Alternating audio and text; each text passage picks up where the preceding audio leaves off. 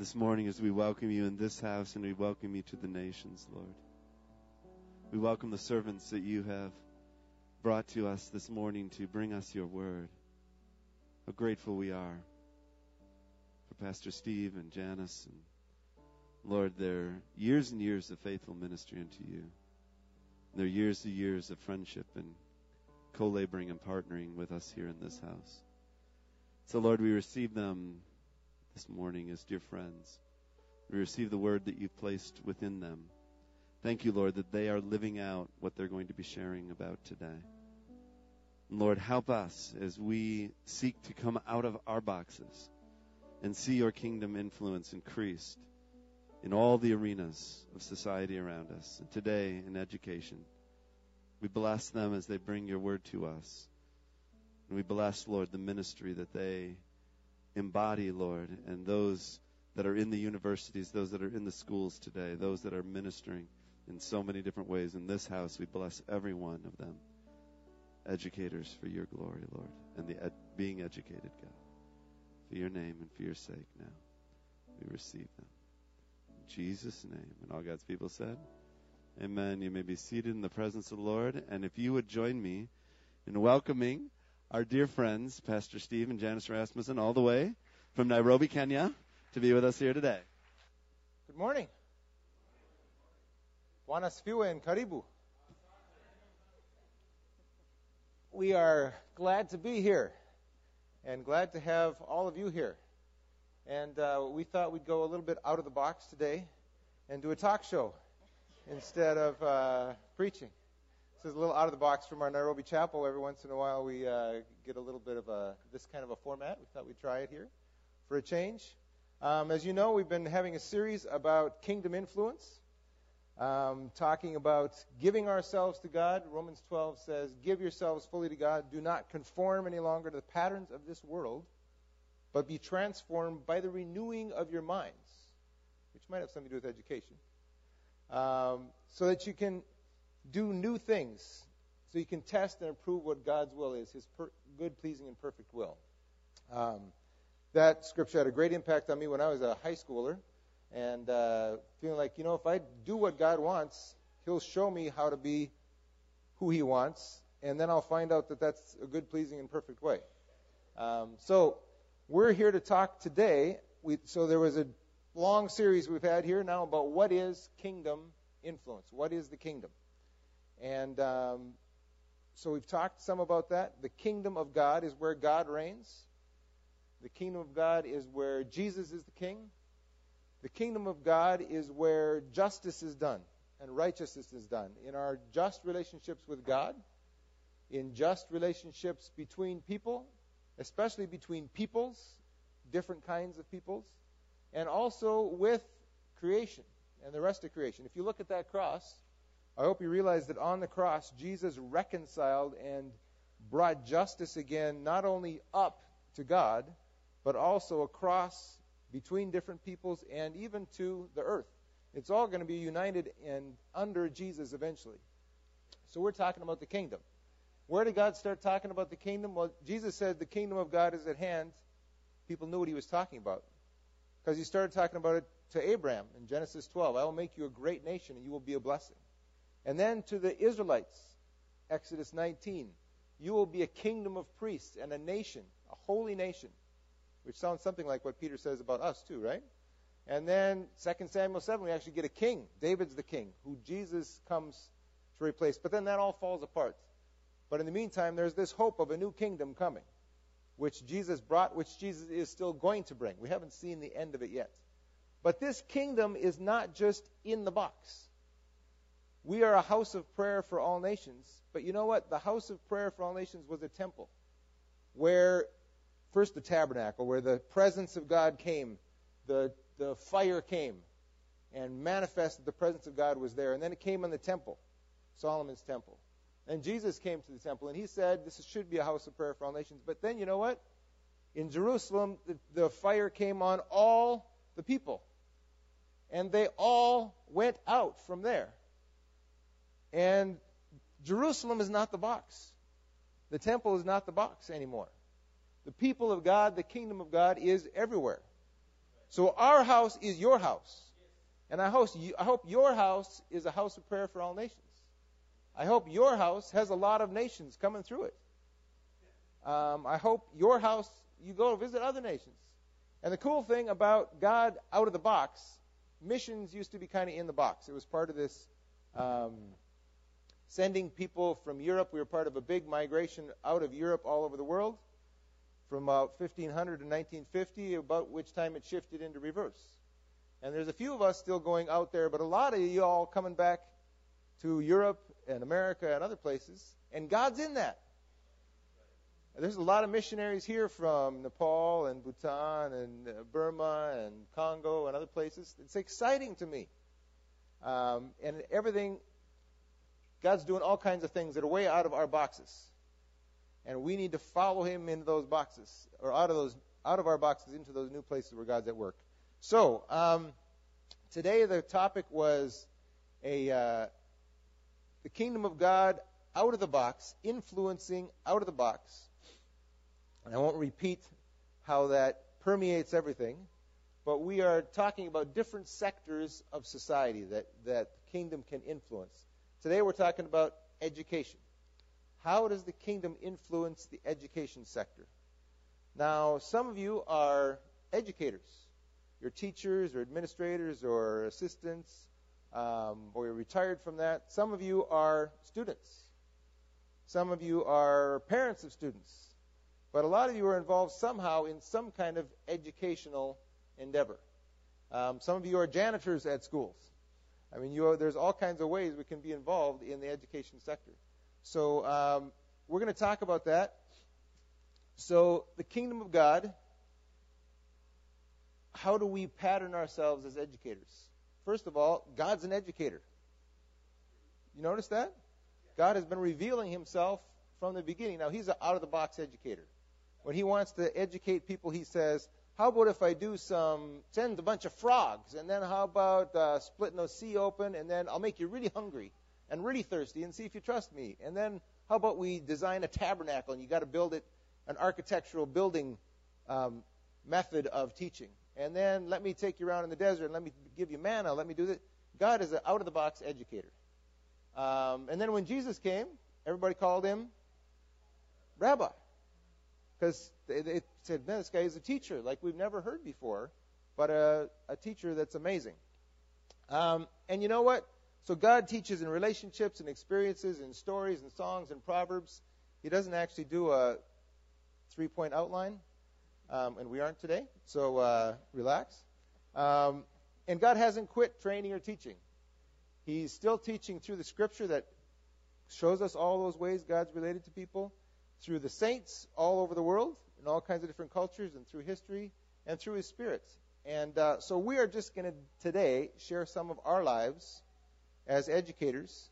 And we're going to let these guys rest for a little bit. But they're coming in later to the next generation. So don't get too nervous when they get to enjoy things. But I'm especially wanting to interview this wonderful educator who quit her job as an assistant professor at the University of Minnesota to do something more important. She's been interviewed all over the world on radio stations, and this is our chance today to have her with us. So, Janice Horsager Rasmussen, tell me, let's start from the beginning. How did your parents demonstrate to you how to get out of the box as educators? Now, for me, I'm a pastor's kids. We were in the box a lot, 3-4 times a week, and we were trying to influence our community from the church. But tell me about your parents. How did they do things? Okay, good morning, church. It's great to be here and fun to be sharing on this topic that's close to our heart. I think a lot of my experience is kind of, I respect many of you who've been in the same school or the same profession many years and kind of a long obedience in the same direction. Hopefully ours is the same direction, but we've had a kind of variety of experiences and here and there in different countries and different educational systems. So I guess that's part of what we're bringing today. So going back to my growing up, I think was very formative in how I thought about education and interacting with the educational sector. I think Brian said that he's from the far reaches of Minnesota. Well, I'm from another far reach of Minnesota. I grew up on a farm and a rural community, a little K-12 kind of school, everything in the same school.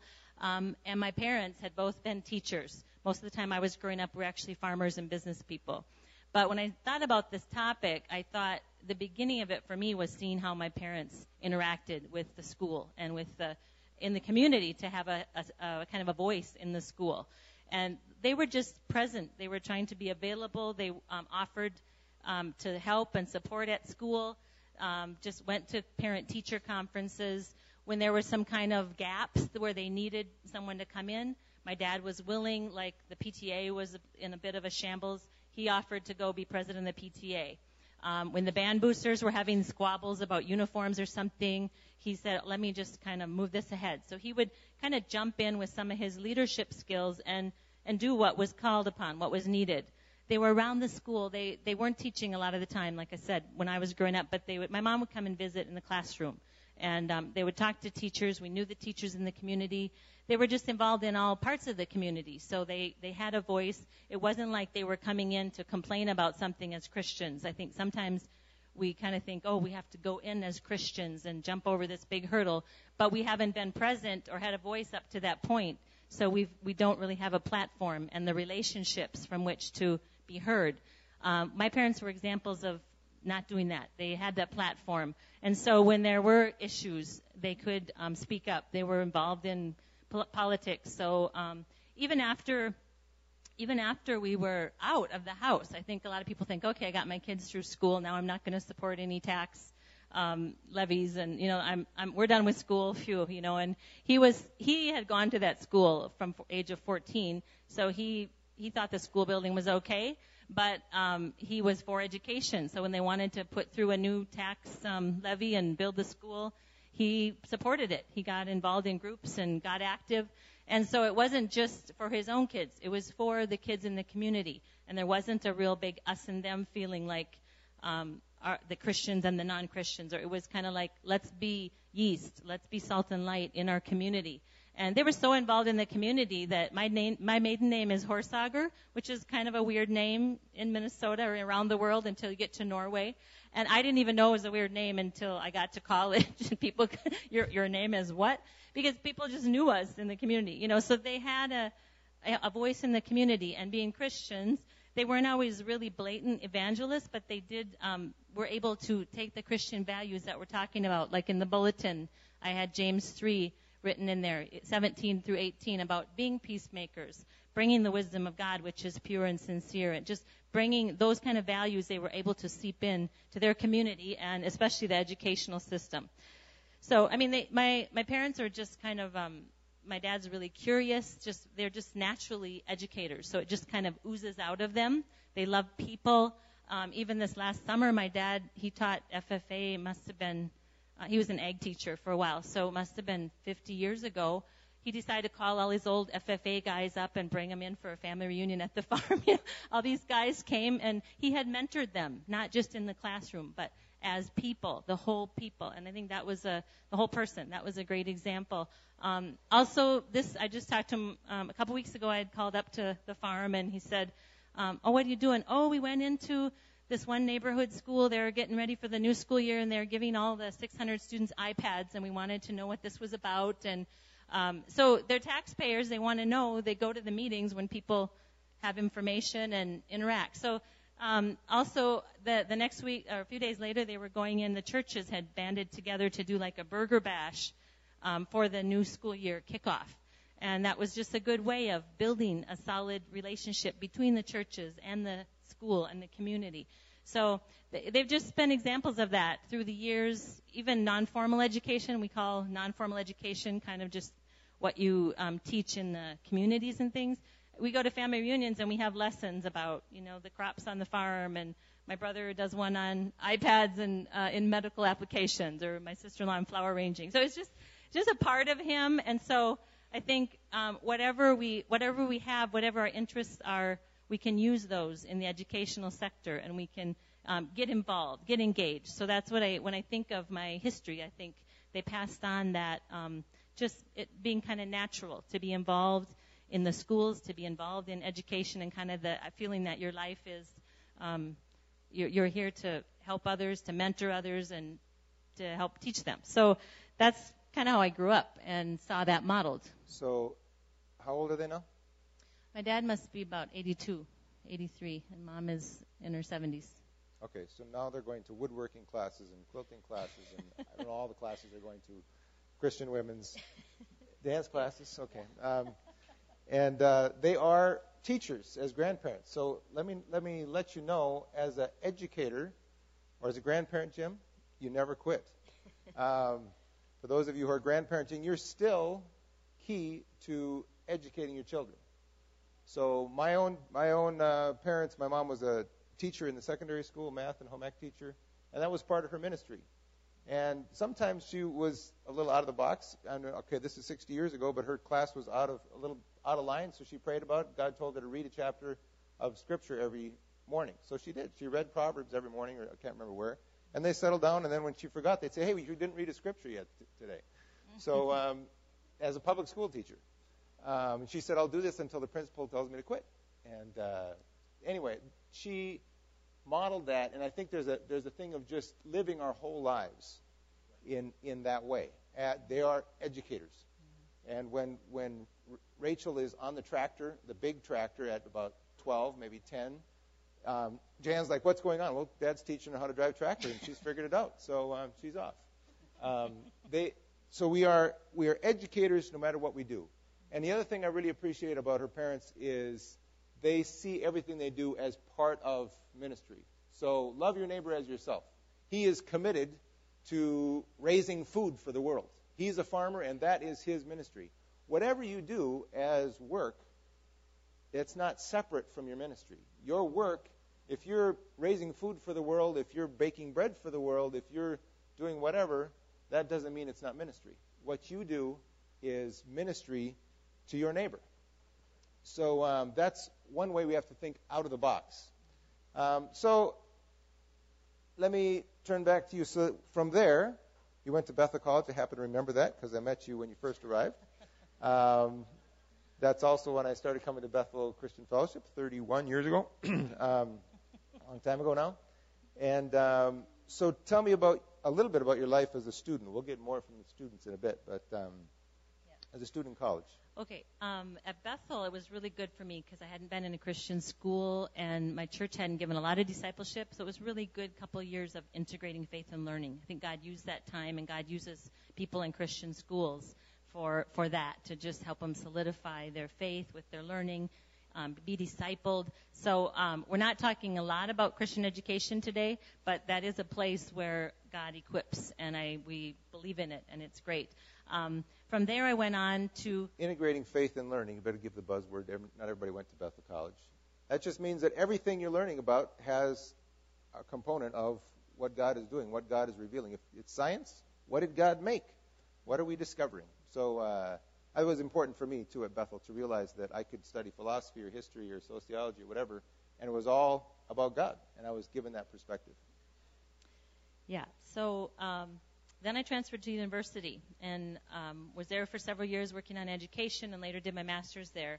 But right away, the university staff person found out I was there and I had been at Bethel, so let's get some Bible studies going in the dorms and sororities. So I'm a university, do you call them graduates? Do you ever graduate from university? But I'm a university person, and that was a big part of my life at the university, was having that group, being discipled, discipling others, reaching out to my roommates, seeing one of them come to faith, just being involved and getting that Christian community. So I think if you're in a more secular setting, they'll talk about this, I think, but just getting that community around you, getting some mentors and looking for opportunities to disciple others and be discipled yourself. So you went from there to being a University of Minnesota extension educator in 5 different counties.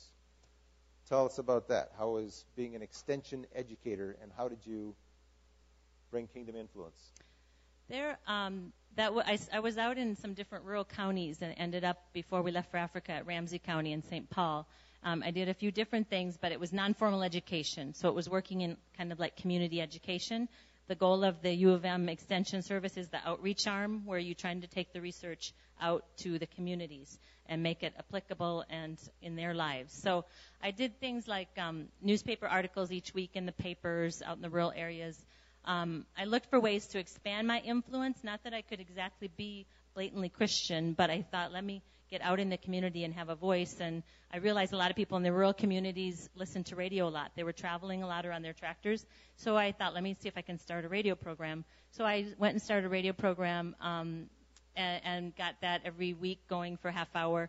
And that was a place I couldn't necessarily evangelize, but I was taking up radio space with good things that I as a Christian with kingdom values was able to bring in. I was talking about a lot of family topics and things. So it was just a way of kind of getting out there in the public space, and that made connections in the community that then I could talk with them as privately about their faith and about just how I was living my faith. I think when you think about being out on the job as a teacher or any kind of job, one of the things that builds you a platform or kind of a connection, first off, is just doing your job well. If you're trying to share your faith, but you're kind of slacker and not doing what you're hired to do there, it doesn't really bring a great testimony. So if you look at like Colossians 3 has those verses about serving wholeheartedly, it's actually directed at slaves and masters, but I think we can use it as employees, employers even. What's the verse? Colossians 3:22 through 24. Let me just read slaves, and we can say employees. Obey your earthly masters in everything, and do it not only when their eye is on you and to win their favor, but with sincerity of heart and reverence for the Lord. Whatever you do, work at it with all your heart, as working for the Lord, not for men. Since you know that you will receive an inheritance from the Lord as a reward. It is the Lord Christ you're serving. So he's calling us to do our best on our job and serve wholeheartedly, and people around us will see that, and that will give us a place to start, a respect in the workplace. So that's Colossians 3:22 to 24. So that was one thing, and just trying to kind of expand and use, like I said, with the radio program, use the influence I had. I think just the fruits of the Spirit, trying to live out the fruits of the Spirit in your daily life, how you interact with coworkers. In Ramsey County, I was supervising about 12 nutrition educators who were going out into homes and communities. A lot of them were from minority communities or immigrant communities. They had a lot of things they were dealing with just in their lives and the culture. And they came in each month to me. I saw them more often, but we had a real serious meeting each month and shared counsel, listened, just time, connecting with them. And sometimes they would even let me pray with them. In that setting, if they knew I had faith, and they'd ask me to pray. And so just being able to influence the people around you by those fruits of the Spirit and listening and bringing peace, being reconcilers, I think those were some ways of just being there, being yeast and salt in that place. Also, what you taught and how you taught, all those things were part of what God called me to in that time. I think with other people and with your coworkers, I struggled some with like the coffee breaks, what people would talk about and decide, should I be in here listening to this gossip and all this, or should I just stay away? Teachers' lounges are kind of notorious for crabbing about the administration or talking about students or other teachers. How do you bring the fruits of the Spirit and salt and light in those places? Sometimes I would go and just to kind of be a part of it, just kind of be there and kind of read the paper or pick up on positive things. I know some teachers just decide it's better if I just stay in my room and, be available for students or talk with a few teachers. So you have to figure out your setting. But I think all the ways you handle those things are seen by your coworkers and your students, and you are kind of a testimony in how you live out your faith. If you're joining in on the gossip and the crude jokes and things, it's a little harder for people to see how that relates to your faith. So you have to kind of make those decisions case by case. But God's put you there for a reason, and surely if you build those relationships along the way, like I think of Queen Esther, for a time such as this, you don't know what's coming down the road where he might call you to step into something pretty major. And if you've kind of done your homework, just been faithful up till then, and you keep listening to him, you'll be able to step into that next assignment that he has for you with his faith and his empowering. Okay, so you loved your job as an extension educator. You were influencing all kinds of, about 8 different minority and immigrant communities through these NEAs. And you loved that, and then you quit. Why did you quit? Yeah, why did I quit? I think Justin tipped me over the edge. No, Justin. No, I had Hannah, and then another kid, and we were going to be going to Africa in about 6 months. And I did really hate to leave that job. I loved it, but I realized I did a lot of praying, and it was just too much with kids and getting ready to go overseas, and we were doing youth ministry and all this stuff. So I remember one weekend I had when I just really prayed to the Lord and said, am I holding this right? Lord, what to do? Should I do part-time? What should I do? And I got this picture of, in the end of my life, what am I gonna regret? What am I gonna, whatever. And I had this picture of, what, if I am not there for my kids and I goof up that, not that I have total control over my kids, but if I don't feel like I did what I could to raise my kids, I feel like God has called me to that, that a job won't matter as much. Although I did feel like that my job was a ministry, but I felt like for that time I need to lay it down, focus on training up my children. Proverbs talks about training up our children in the way they should go, and when they're old they won't depart from it, just as a I don't know if it's really a promise, but it's kind of a principle in the Word. So I thought about Deuteronomy 5, where it talks about, or 6. Deuteronomy 6. Let me read it. Okay. Listen, O Israel, Yahweh is our God, Yahweh alone, and you must love Yahweh your God with all your heart, all your soul, and all your strength. And you must commit yourselves wholeheartedly to these commands that I'm giving you today. Repeat them again and again to your children. Talk about them when you're at home, when you're on the road, when you're going to bed, when you're getting up. Tie them to your hands, wear them on your foreheads, write them on your doorposts of your house and on your gates. And he goes on later to talk about in the future, your children will ask, what's the meaning of these laws, decrees, and regulations? Then tell them our story. He talks about all of this. So clearly parents, grandparents, the community also are told to be educators for the next generation and raise them in the culture of Yahweh, the things that he's taught us to do. So yeah, I think that was our focus for a while. I'm not saying this is everyone's pattern and what everyone should do, but for us it felt like that was what I needed to do for a while when we were getting into Tanzania, new culture. Steve was running the Bible school. I focused more on the kids, and he was also really great with that, just helping the kids think through issues that came up at school. How did it go today at school? What did you learn? How does that fit with the Bible? Just kind of as a general conversation, and helping kids critique, what the messages they're getting, and how does that fit in with our worldview. And so Steve was instrumental with that too. It was a partnership thing, but that was a big part of those years. And I think there's a lot we could say about that, but I think there's a family and parenting one coming up later too. Yeah. So how did you handle schooling for the kids? We kind of thought we were giving up good schooling when we went off to Africa, not knowing what was going to be available, maybe homeschooling. What kind of schooling options did you do? How did you handle that? Yeah, I thought I'd be homeschooling in Tanzania, and we did for a little bit when the kids were 4, but Hannah tried a Montessori school for a little bit, that we wanted her to learn Swahili and make friends, and then we realized after a few months that wasn't actually, those aims were not being met. So we didn't like to quit, but we did pull her out of preschool at that point. Then we put them in a British system school that was there in Tanzania, in Mwanza. It was a good way to, they got a decent education and to be involved in the community at a different level than we were out with the Bible school we were running.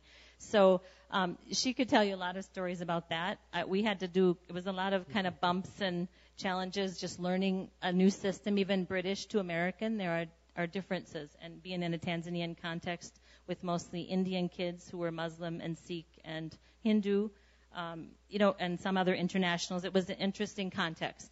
But we kind of just went in and tried to learn about the system. I tried to just be involved where I could and offer my help. I found that they didn't really want parents that involved. They wanted the teachers. Like around the world, a lot of places, I think school is seen as being between the teacher and the student. The teacher has all authority. The student obeys. Maybe the parents pay fees. In America, I think So we it's a one-way arrow, teacher, student. Yeah, in America, we expect the parent to be more involved. You have all these folders you have to sign off and come into school and parent-teacher conferences. There's a different expectation. And so from this side going there, I had to get over that and figure out. I ended up doing more like offering to teach when they needed someone to help teach or sub or long-term sub, whatever, and make friends with the teachers and things. But for immigrant families here, let me just say this as a side comment, that might be something people struggle with. Like they expect that the teacher is just handling everything with the kid, especially if you have issues with language and you're scared of going into the school, and there are whole different cultural pieces to look at. So I think just for those immigrant parents to just at least go in and show your face and meet the teacher. That's a good connection. And ask the teacher how you can help your child succeed at home. That kind of step is really helpful. There's all kinds of other things you could do at school, volunteering, whatever. Sometimes people are working, you can't, but at least try to meet the teacher and get into the school and do what you can. And maybe some of people who've been around can also help people take their hand and help do that somewhat, because it's sometimes it's a whole different concept for immigrants and from the systems they've been at, and it can be a kind of scary thing when you don't have the language and your kids are just your source of information. So that's just kind of something that was different for us. Our school was in English, and it wasn't that hard, but in this setting, it's sometimes tough for people to get involved in school when it's also confusing and overwhelming and you don't have the language. Right. So we were immigrants, but we had a different kind of immigrant experience than some other immigrants. Mm-hmm. It's all different places. But certainly there's something there about learning the context, learning the situation. And maybe we should say that too, that education is about learning. And you're always learning.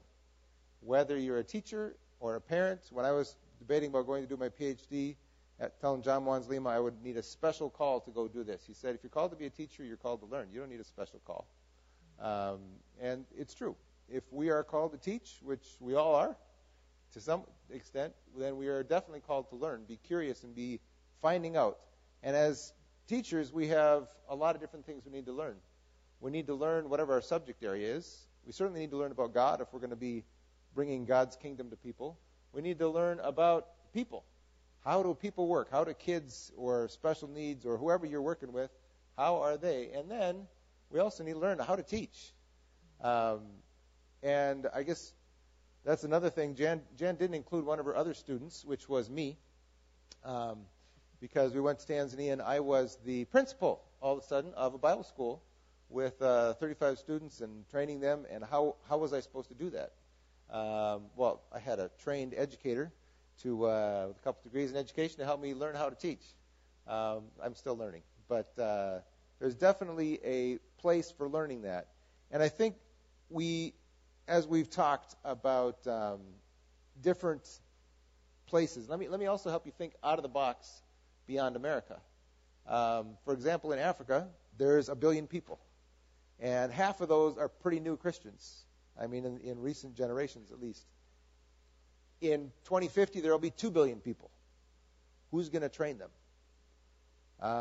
Tanzania is 78% 35 and under. Half 15 and under. And that's a lot of countries. Who's going to train those young people?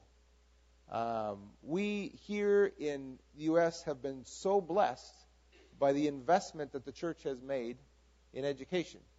You just have to turn around here and see Concordia, Hamlin, Augsburg, McAllister, St. Kate's, St. Thomas, and that's just within, 5 miles of us.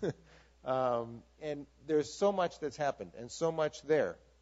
How do we, though, take that and put it in another context? So that was one of the things we were working with at Lake Victoria Christian College. Do we just take a curriculum from elsewhere and plant it there? Or what do we do? When you taught marriage and family at Lake Victoria Christian College, was that just like teaching it as an extension educator? No, the big issues that came up there were, what about bride price and what about polygamy? And those weren't things I had really thought about before. Luckily, I had an African couple teaching with me. But, yeah, it's a whole different context, whole different issues, and we have to be relevant in that context. So taking time to look at what is reality for the learners who you're working with. And we realized we needed to adjust the curriculum as well, because there's different parts of a curriculum. Some of the things are obvious that are being said. Some of the things are things that are implied but not said. And then there's things that we don't talk about because it's not in the curriculum. So, for example, we introduced a Christian farming class. And all the pastors who I was training said, Christian farming? Why would we study that at Bible school? I said, well, how many of your people are farmers? They all are. How many of you are farmers? We all are. 80% of Tanzanians are farming. But we never really thought about it theologically. The earth is the Lord's. What does that mean? How do we invest back in the earth and so forth? We had somebody who could do that, who thought it through theologically. So we need to think about, when I went to teach health, sickness, and who did it? Is a question I had never thought about. So it continued to do that. Where we are now, at Africa International University, we have new challenges, because we were a theological school, now we're a university. We're teaching business and psychology and bachelor's and PhD, and how do we do that in a Christian way? How do we really do a kingdom type of teaching? We could talk a lot about that, about the different values, but we need to move on to our guests, our special guests, who I guess they're here all the time, but some questions for you guys. Aaron, nice to meet you. I've heard so much about you. Nice to meet you. So, Okay, that's good. how members of your... Introduce yourself. Okay. I'm Erin Schultz. I'm a student at McAllister College now. I guess because this is relevant. Previously, I attended a public school. It sounds a lot like the school you attended. It's very small, and it's like a K through 12 deal. Yeah. And I'm an education major. Thanks, Anna. So how members of your church supported you in your education? Yeah. I think as you were talking, I was just thinking of how great an example members of my church have been in putting God's influence into the school. And I had a librarian at the school who was also a member of my church. And he was really nosy about my education and my education goals.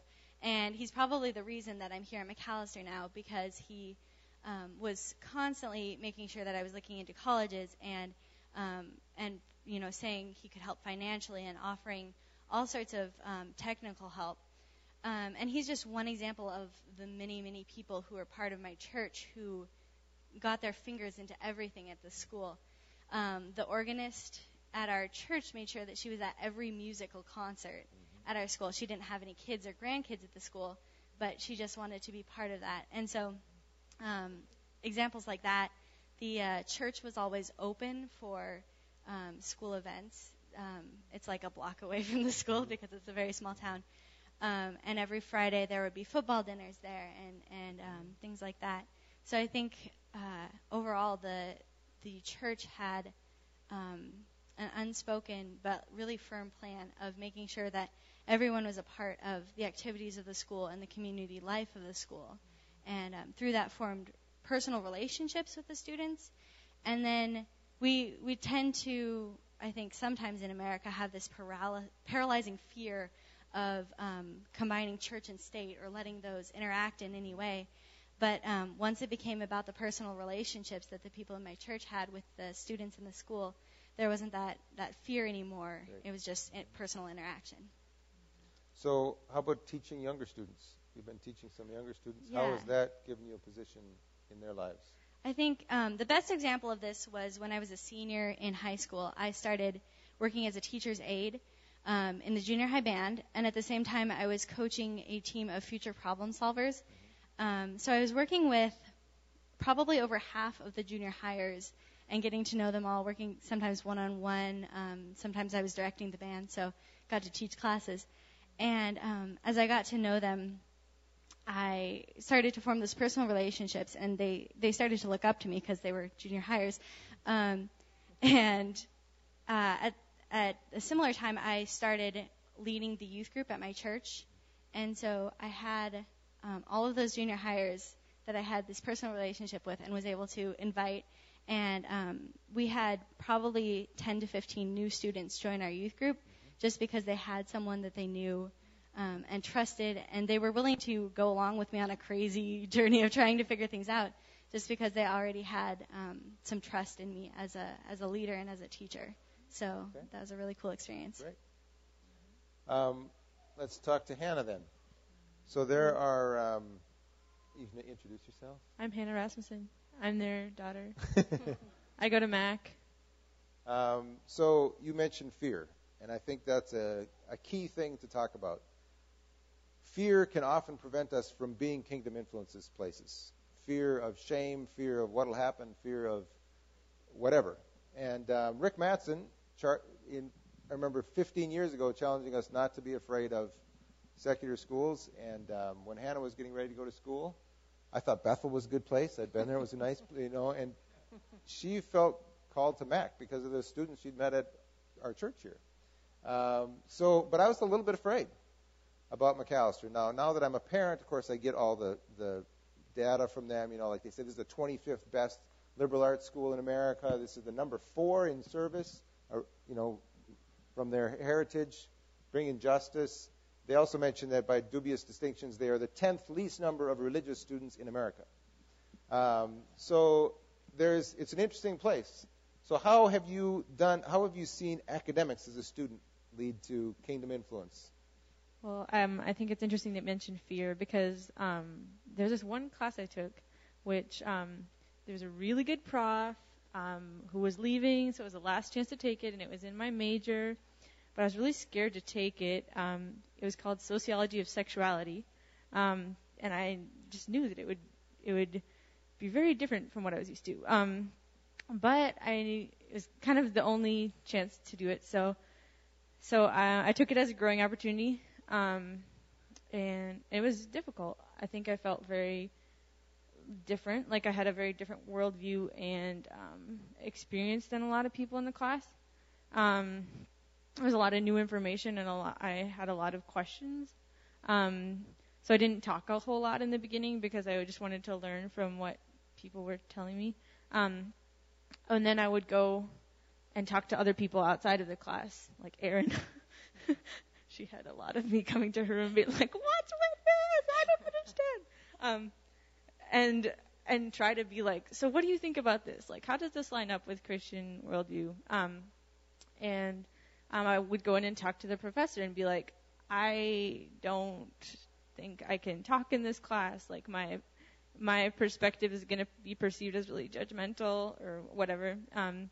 And she was really encouraging, and I talked to some of my classmates, and gradually, at the end of the semester, was able to present my final project, which was a youth group curriculum for churches on how to talk about gender and sexuality. And I think because it was something very stretching and challenging for me, but God led me to do it, then God continued to open doors after that, and started talking about it with people here at church and people in my extended family. And then I emailed it to a professor at Messiah College who I'd been in touch with, and Dad had her email because it was a fellow anthro prof or whatever who went to Bethel, and she said, I'm going to be writing this article for Youth Ministry magazine. You want to co-author it? And I was like, whoa. So, and then someone like a couple weeks ago came up to me and said, hey, like, can I talk to you about how you think about gender sexuality and your faith? And I was like, why do you want to talk to me? And she was just like, well, I don't know. You just seem like you're involved in faith stuff here. She had no idea that I had been dealing with this for 6 months before that. So I think that God just brings you opportunities. Another professor from the Japanese department said, hey, I know you're part of Mac Christian Fellowship. Do you guys want to show this DVD on human trafficking? Another person emailed us and was like, hey, we have this curriculum about it and how social justice and human trafficking work together. You want to want to use it? And I was like, yeah. So there's a small group about that now, led by another one of our members. So I just think that that stepping out and taking those risks can lead to God bringing a lot of opportunities. Okay, great. And I also like what you said about doing the research, so that the person you emailed that Messiah was writing a book. She's done the research on it. You had done the research so you can speak. And I think we need to keep learning.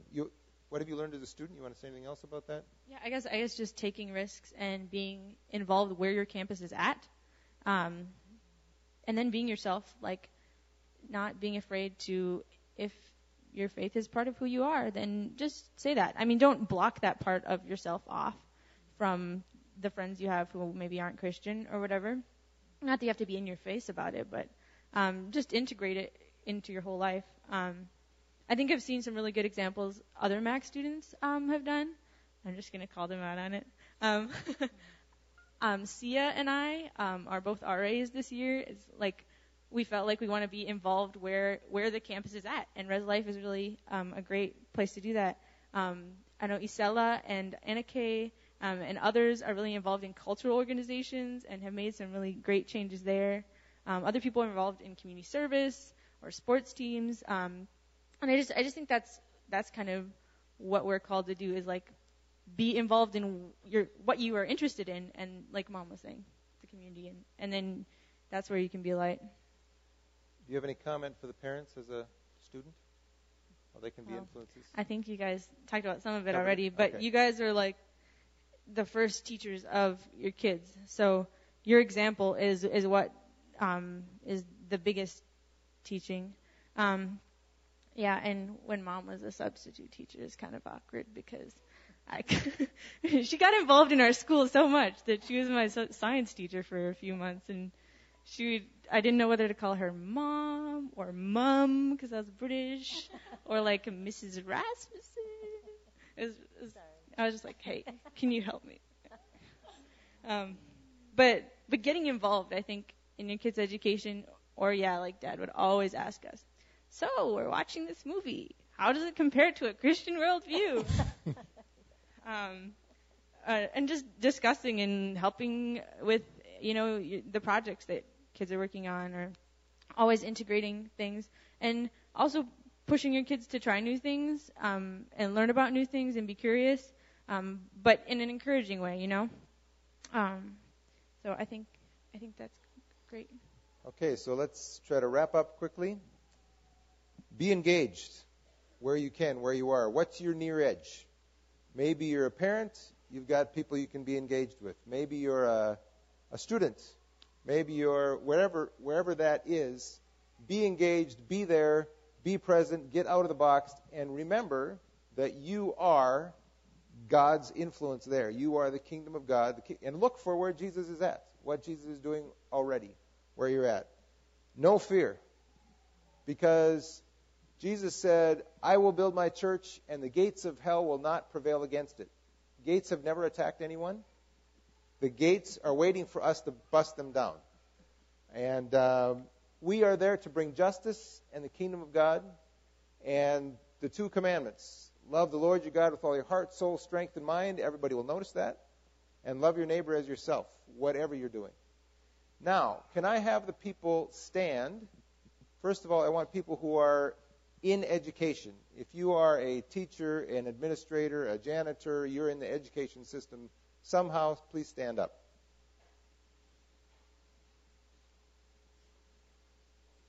Okay. Now, can I have the students stand up? Whatever, if you're taking a class, any place. All right. How about parents of students?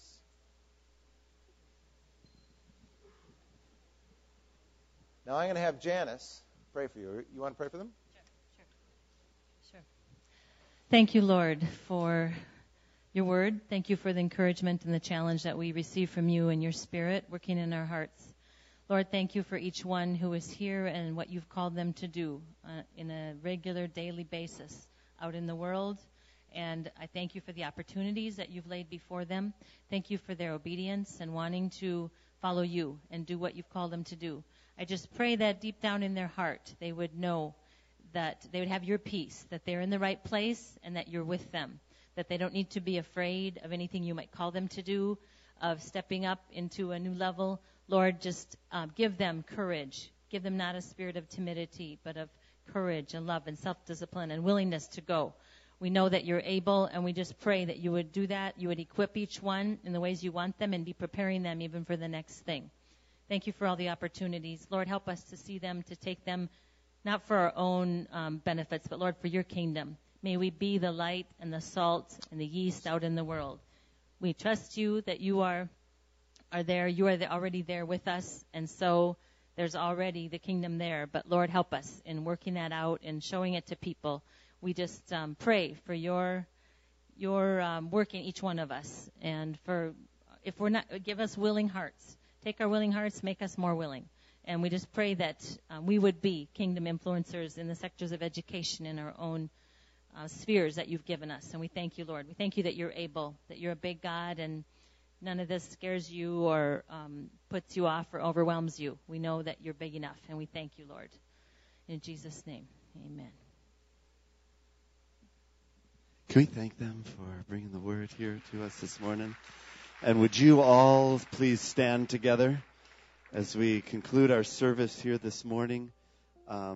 We have a set of keys that were found in the ladies' room. One of them looks like a car keys, so with a fob. You're going to want those before you leave, probably. So would you find Liz? Liz will be up in the sound booth back here. These are your keys, or by the front door. She'll be there. And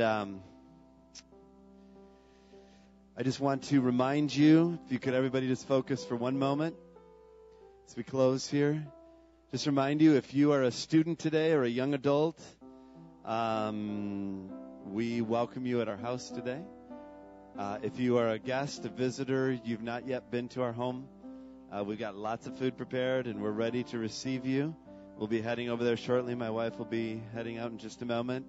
We're close to the church, so if you need directions, let me know. Or if you need a ride, I can take students, and we'll get you back to campus, wherever it is. And then tonight, 6 o'clock, please join us. More delegates are here. We'll be arriving. We'll be starting with our opening service for the Leadership Conference this week. You're welcome to come to the conference, help out, serve any way you can. If you are a host family, see Pastor Justin. He'll get you connected, or Cherry Manj, about that, and make those connections. Come tonight. Join us for a light meal after the service. So lots of wonderful things. Can I say a shout out to our Pastor Ben? Did you notice the parking lot when you came in? This guy is like 3-4 days straight here. He didn't even get home. We had Burt Boys one night. He never got home. He stayed here. He was here from 8:30 in the morning till 6 at night. Did the Burt Boys, slept overnight, went yesterday, went to the picnic, came back, striped. That's your pastor over here, Pastor Ben. All right? So thank you, Pastor Ben. And there was other folks that had a small hand in that, including other pastors and students and others. So thanks to all of you who helped with that. Thank you again to all of you who are hosting families. You know, this is part of being a part of this house. We just do stuff together, right? Thank you for the picnic yesterday, Ida, and all those who helped, Cherry Manj. We had a fabulous time. Wasn't that a great picnic yesterday? It was so fun. Thank you, band, James, and Bill Lint doing sound. And, I mean, you know, stuff just, I'm always amazed. It seems like it just magically happens. Well, it's not magic. It's hard work. And people giving of their time and effort and energy. And I don't want to forget any folks, but just thank you to all of you. All your children's workers, tell them thank you. Thanks to the educators. Thank you for being out there in the front lines. With hands open, receive the benediction. I pray now that you might be filled to overflowing with the immeasurable love of God the Father, with the irresistible mercy and grace of Jesus Christ the Son, with the inexhaustible strength, power, comfort, and hope of the Holy Spirit. be with you and yours as you go from this house to yours. Sent to make disciples of all nations. Go with the banner of His favor and goodness over your life. Until we gather again, either in this house or in our eternal home, I bless you, people of God. In Jesus' name. And all God's people said, amen. Share God's love with one another.